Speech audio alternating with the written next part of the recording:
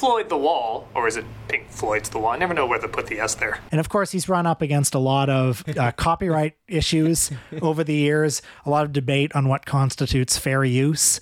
You know me, I think probably all that stuff should be fair use, although all that stuff should be in the public domain. But if it's not, then I think he pretty flagrantly violated copyright on all this stuff. I mean, the stuff is obviously a substitute for the viewing experience. Well, I am definitely a fair use guy myself. I'm an open the patents guy. Except in this case. I think in this case, I would make an exception. I hope every filmmaker whose work he ever talked about, every band whose music he copied, I hope they sue this motherfucker into the ground. This was, without a doubt, the worst thing, just on the level of like the physical agony this caused me to sit through whatever 35 minutes or whatever this was. Well, we should say this is the Nostalgia Critics review of Pink Floyd The Wall, the 1982 film. This is the worst thing we've ever watched. I think it might be the worst piece of content ever created. Wow. I think that we need to issue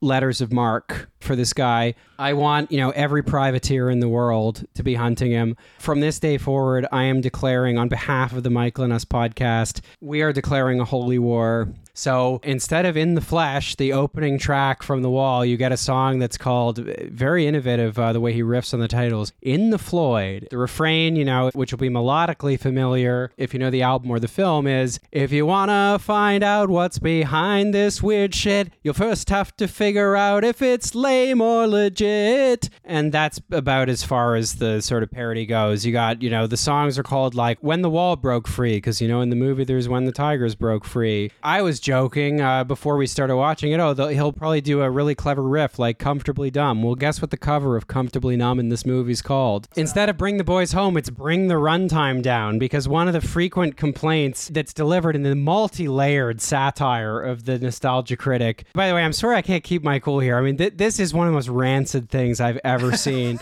I feel like it is a sort of like Necronomicon for the internet. It is a demonic text, the Nostalgia Critics The Wall, that I feel like contains within it almost all of the worst features of online.